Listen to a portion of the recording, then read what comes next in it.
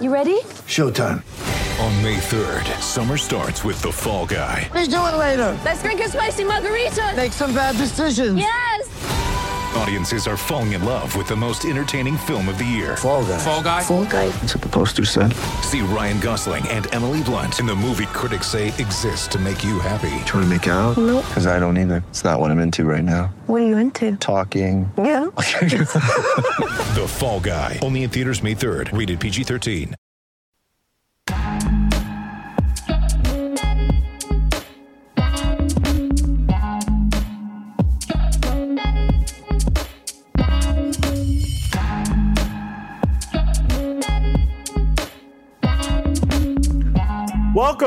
Welcome to Fearless with Jason Whitlock. I am Jason Whitlock, your host. Happy Saturday to you and yours. We're well into the weekend, and as we like to do now, we have a special Saturday edition of Fearless to get your weekend, to get deeper into your weekend and get you going on a Saturday afternoon. We have a very special guest interview we're going to do with a man who's been on the show. You've seen, surely you follow his social media feed. Leonidas Johnson has written a book, an important book about critical race theory, Raising Victims, The Pernicious Rise of Critical Race Theory.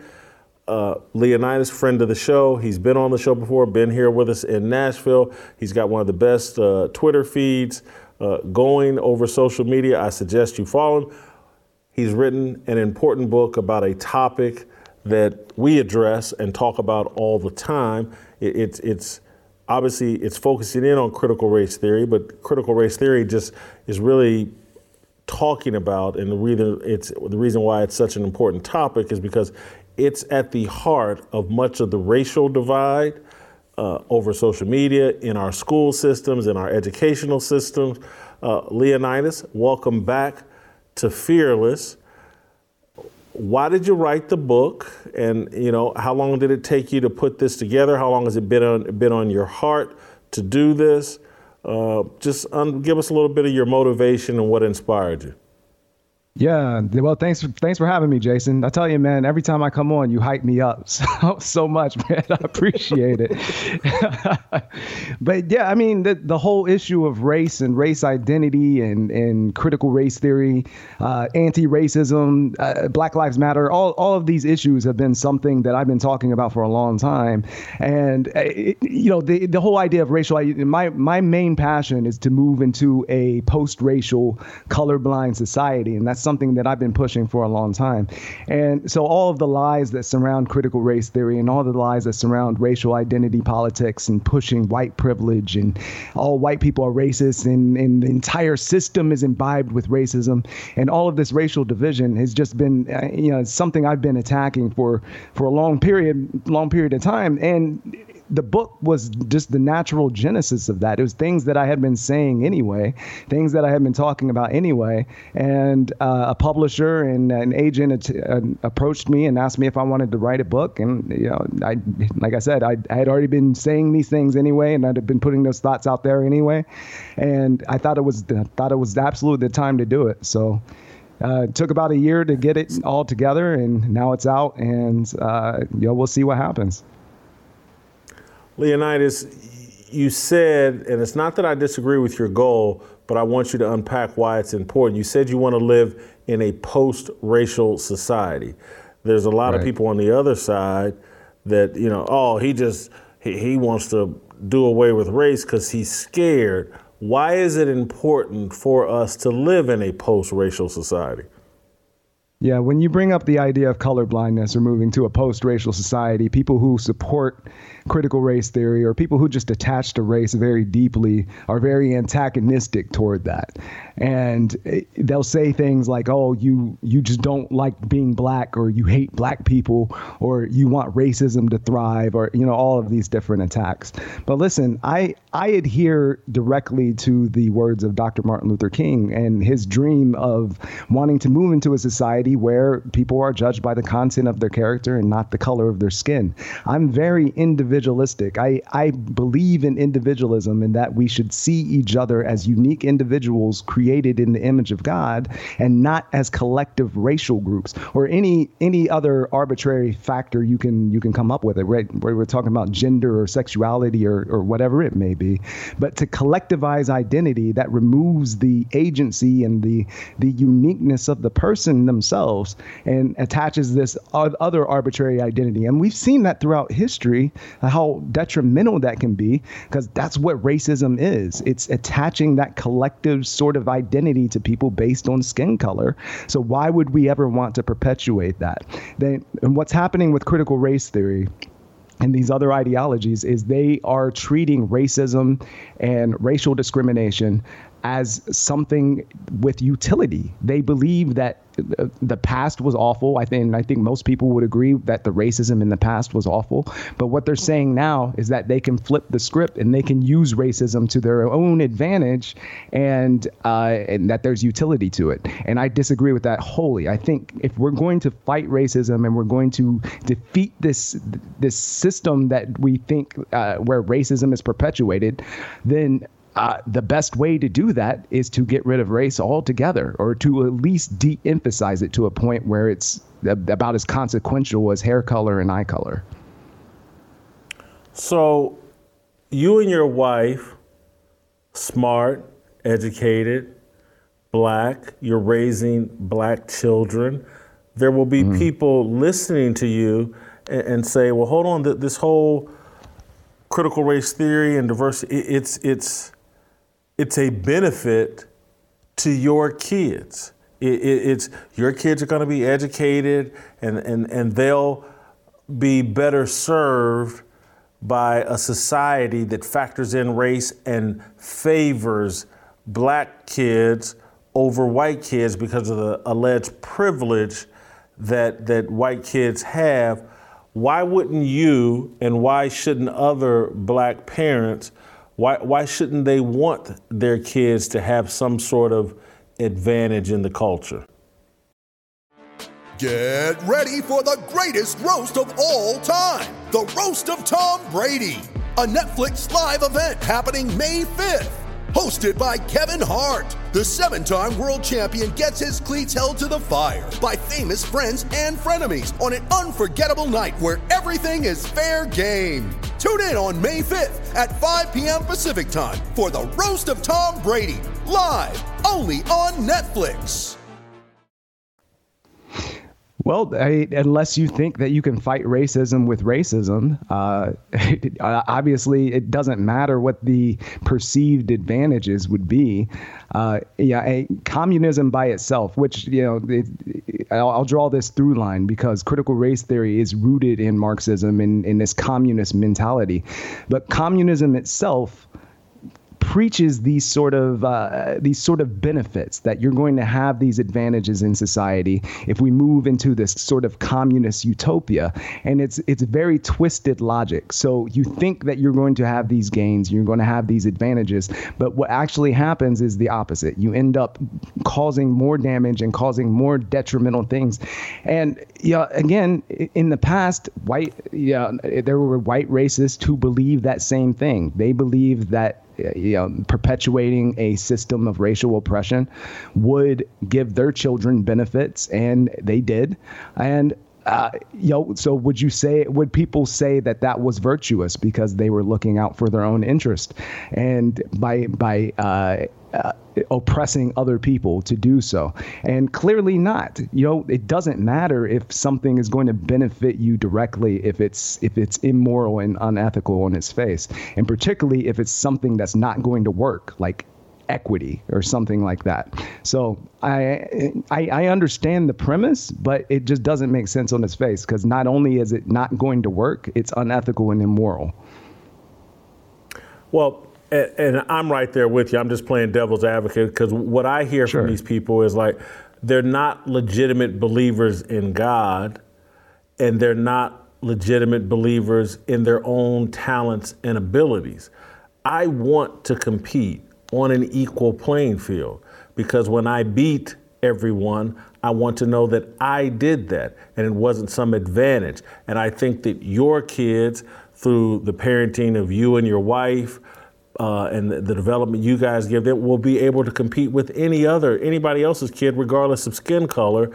And so you have a sincere confidence, not just in yourself, but more so in God and being an image bearer of God. And if you just follow his principles and the rules that are laid out, your kids will be just fine and the whole society will be better, instead of what we're doing is promoting a lot of racial animus. And that's what has just like blows my mind, is like, and people have acted like, well, Whitlock has changed.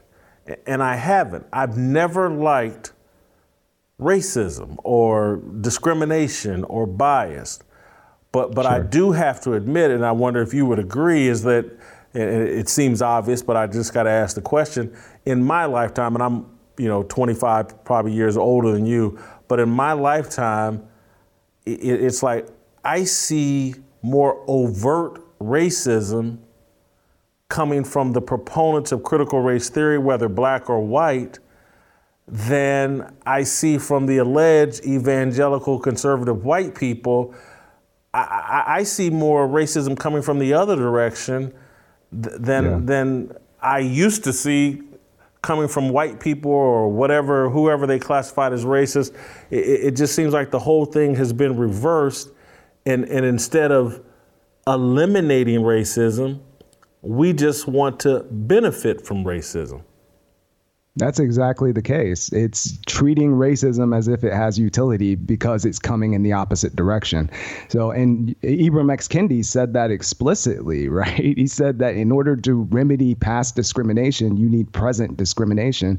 In order to remedy present discrimination, you need future discrimination. So he said explicitly that in order to get rid of the sins of racism in the past, that we need to employ racism in the present against white people. So it's upending this perceived hierarchy and engaging in racist behavior. And people feel justified by doing that. And in order to get away with it, a lot of times they'll redefine the language, because it's all about manipulation, Jason. It's all about changing language and hiding the ball and pretending that they're doing something else. So now racism needs to be redefined so that the actions of these people can't be defined as racism. We can't call it racism because they technically don't have power. And then power is redefined because, clearly they do have power. But yeah, you see those kind of things all the time. And then like another word that they redefine is the word compassion. And I think you were kind of hinting at that there. But there's this idea that it's compassionate to push these radical ideas and to teach children that they're victims or that they have some sense of collective guilt. And it's the complete opposite of what compassion actually is and how we should live as Christ followers. Is the complete antithesis. And so I always tell the story of Nemo and Gil in Finding Nemo, and how when Nemo got caught in the filter tank, or in the filter tube in the fish tank, and Gil comes out, right? And he doesn't let him wallow in his victimhood. He tells the other fish not to help him get out. And he tells Nemo to swim out on his own. And Nemo's like, oh, I have a gimpy fin or whatever. I can't do it. I'm too weak. I'm a victim. The fish tank is oppressing me. I'm in this filter tube. I don't know what happened. Like all of these excuses he had at his disposal, and Gil could have acknowledged those, but he didn't. He told Nemo to swim out on his own because he knew that would encourage his strength and resiliency, his courage and bravery, and allow him to do those things on his own. And that's what we should be teaching children. And that's the kind of mentality that we should have around race. You just touched on this, but I believe you explore race as an idol and how, and you just touched on it, Christianity and critical race theory are incompatible. Could you expound on that? Yeah, well, I mean, people who embrace critical race theory treat race as if it is a religion, right? And it's almost like going to Bible school. You go to university, you get trained in the theology, and then you go out to evangelize and proselytize, and or to be an inquisitor to hunt down heretics and punish apostates or whatever it may be. But race is elevated to such a significant level in people's lives, particularly in the critical race theory framework, that it supplants everything else, and that includes your identity in Christ. So you see a lot of times churches will push critical race theory or Black Lives Matter, or they'll put up murals of George Floyd or whatever, and that becomes their entire gospel. That's what they preach. They preach social justice and critical race theory. That's the entire essence of that church. And so the entire essence of Christianity and their identity in Christ has been completely replaced by race. And so you can't do both. You have to choose which God you're going to serve. And a lot of people have chosen to follow race. What do you think of just the term racial justice or social justice? They justice is just justice, in my opinion, but what do you think? Yeah, I mean, I think justice does not require a qualifier. And once you give it a qualifier, it's not really justice anymore, because there's the qualifier signifies that there's something else underlying it, and there's some other ulterior motive that's happening. So you have racial justice or climate justice or just the general social justice. And what those things mean is that they want justice to bend the knee to the ideology, whether it's racial or the climate stuff or whatever it may be. And they don't want the blindness. They don't want the equality. They don't want the general fairness of justice. They want to, well, I use the word vengeance when it comes to race. They want to have some sort of redemption or some sort of vengeful acts committed against people they deem to be the villains of the past. And that sense is racial justice. And there's a good example of this is the Kyle Rittenhouse case, where it had nothing to do with Black people whatsoever, but somehow that was an example of our lack of racial justice, which makes no sense whatsoever unless you realize that what they wanted to do was they wanted to punish Kyle Rittenhouse for being white. Like they wanted retribution because he was white, or because the hypothetical scenario of what might have happened if he had been a Black person or whatever is completely imaginary. But that's what they mean when they say racial justice, is that they want vengeance. They want justice to be viewed through a racially idealized lens. And another example is the Memphis case, the 5 Black police officers that beat the Black suspect. Yeah, I mean, clearly makes no sense to make that a racial issue, but suddenly we're talking about white supremacy and racial justice. It's absolutely absurd, but you have to understand that particularly critical race theory, people see racism in the entire structure of our system. They think that it's imbibed in everything around us. It's woven into the very fabric of our society. So that means that everything can be viewed through the lens of white supremacy and racism, including justice, including free speech, including our Constitution, and the equality under law. I mean, pick a foundational principle and they think it's racist and it needs to be dismantled or filtered through a lens of racialized ideology. So I don't have kids, you do, and I would be scared to death if my children were being raised to think of themselves as victims. That's not the mentality, the proper mentality to have success in America or any place on the planet. Sure. Yeah, I mean, my kids currently, we talked about racial identity earlier. My kids currently don't even have a racial identity. They don't see themselves as Black or white or mixed or anything like that. They have family members that span the spectrum of human variation, racial variation. And they see them as their family. Same thing with friends. They have white friends, black friends, Asian friends. I mean, they see their friends as friends, and they don't see the world that way. And I hope that continues as long as possible. Homeschooling has helped us maintain that and protect them a little bit from it. And I hope we continue to do that for as long as possible.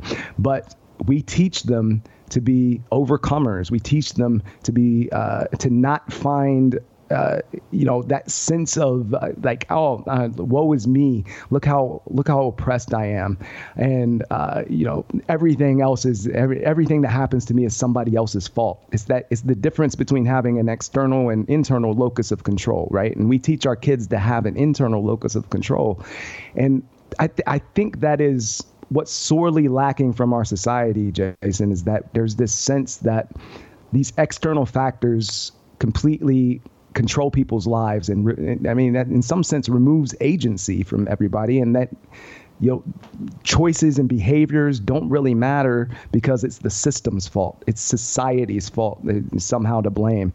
And so you're a victim of your circumstances. You're a victim of society.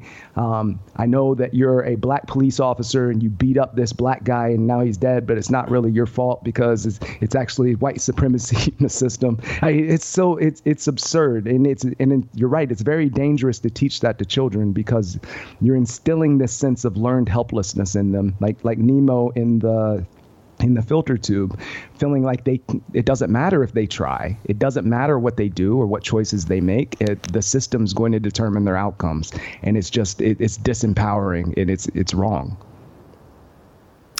You and I both use social media. You and I both complain about social media. Do you think it's improved under Elon Musk? And oh man! Before you address that, just when I think of what has been the steroid for critical race theory, I think of Twitter. I think of social media. That has really been the fuel for critical race theory. Twitter is, to me, like ground zero or mecca for critical race theory, and that's why I find Twitter a necessary evil because I'm in the media, but I just find it a net negative. Not just Twitter, Facebook and Instagram. I mean, pretty much TikTok. I mean, any social media platform I think has been contributing to this in a deep way. And I mean, I've made the point before that before social media, people with a particular mental illness or crazy ideas, they would just be isolated with their they would be on some island somewhere by themselves, screaming at the air about their crazy ideas.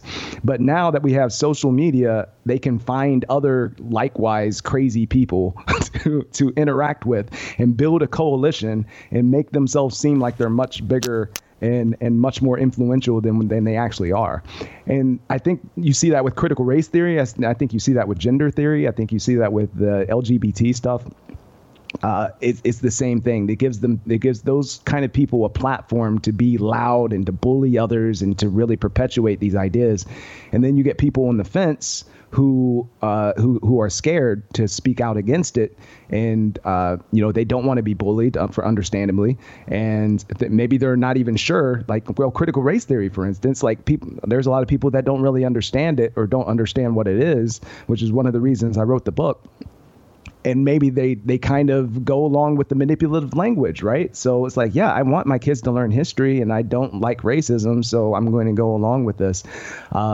And the media is telling me it's a good thing, so I'm gonna go. So I think there's a lot of that goes into it. But I think you're right. I think social media has been a significant propagator of it, and whether it's better under Elon Musk, I don't know that. I haven't seen. Well, I'll tell you that my which a lot of people have been locking their accounts on Twitter because their reach has been reduced. I've noticed that my reach has been reduced pretty substantially as well. So there's that aspect where, not as many of my followers are seeing my tweets as they used to and things like that. But the general atmosphere on Twitter, I don't know that it's better. I don't know that I've noticed a major difference. I don't know. When I think of critical race theory, and I know we've talked and you said a lot, and I just want to expound on, but where I think of critical race theory's biggest impact, or most easy to see impact, is its manipulation of history. And it's like the whole 1619 project from the New York Times. It comes from the critical race theory mindset, and it's telling of history in a way to justify critical race theory. Do you think that's accurate? 100%. I mean, well, the first thing is that everything about critical race theory is manipulative. It's all about manipulation and making it seem like something else in order to infuse this cultural revolution. So the end goal is cultural revolution. Everything else is manipulation. But I mean, I don't know if you knew this or not, Jason, but before white people showed up, everything was utopian. Everything, all the non-white people were dancing around with unicorns and butterflies and Care Bears all the time. And then white people showed up and destroyed everything. So that has to be the case, right? That's the kind of history that critical race theorists push forward, that everything was great, everything was fine and beautiful, and then white people somehow just destroyed everything and caused all these problems. And slavery is central to that. They pretend that slavery is uniquely American and central to our nation's ideology and ideals, and continues to impact us in all of these invisible ways and whatnot. Never mind that slavery existed for thousands of years prior, and that you go back through everybody's human history, everybody's family tree, and you'll find people that were both slaves and slave owners. Just about every people group on the globe have been both slave and slave owners at some point. So Thomas Sowell likes to say that, it wasn't particularly remarkable that slavery existed in America. What was remarkable was that it was abolished. But that's not particularly useful for critical race theorists. They don't like to focus on that aspect. But it's very manipulative because, people respond emotionally to this stuff, right? There's a very real history of things that happened in the past, that bad things happened in the past. We know that. And people respond emotionally to it. And I think people know that they can use that past and they can use that history, or distorted history anyway, to manipulate people and get them to do things that maybe they would otherwise not do. So it's all about manipulation. When they change the meanings of words, they distort history. I think about that Proud Family clip that came out the other day. I didn't watch the show, but I saw it on Twitter, of them demanding reparations and talking about slaves built this country and all of this other stuff. It's manipulation, just trying to get in people's emotions, trying to make them angry and resentful and grievance mongering. And then you can control them. You get people emotional, you can control them. Leonidas, is there a specific audience that you most hope reads your book, or you were thinking about as you wrote the book? Is there a particular group of people you most want to reach? The people who aren't quite sure. Or who don't quite have the confidence around pushing back against critical race theory. That's who this book is for, because the book was meant to explain what critical race theory is, where it comes from as an ideology, how it's disguising itself in our society as diversity, equity, inclusion, anti-racism, Black Lives Matter, et cetera, and how those ideas are infiltrating society, and then how to push back against it and push back against the manipulative techniques that are being used, to recognize them and then reject them, and then also to promote the idea of colorblindness and moving into a post-racial society as the antidote to critical race theory and the antidote to racism itself. So yeah, there are many people who are already pushing back against it, who understand what it is, and obviously I want them to read the book as well. But it's the people who are on the fence, the people who don't quite have the confidence or aren't really sure how to push back against it. Those are the people that the book are for. So, and I already know your point of view just from this conversation, but I just want to ask this explicitly, just because not everybody has your proper mindset.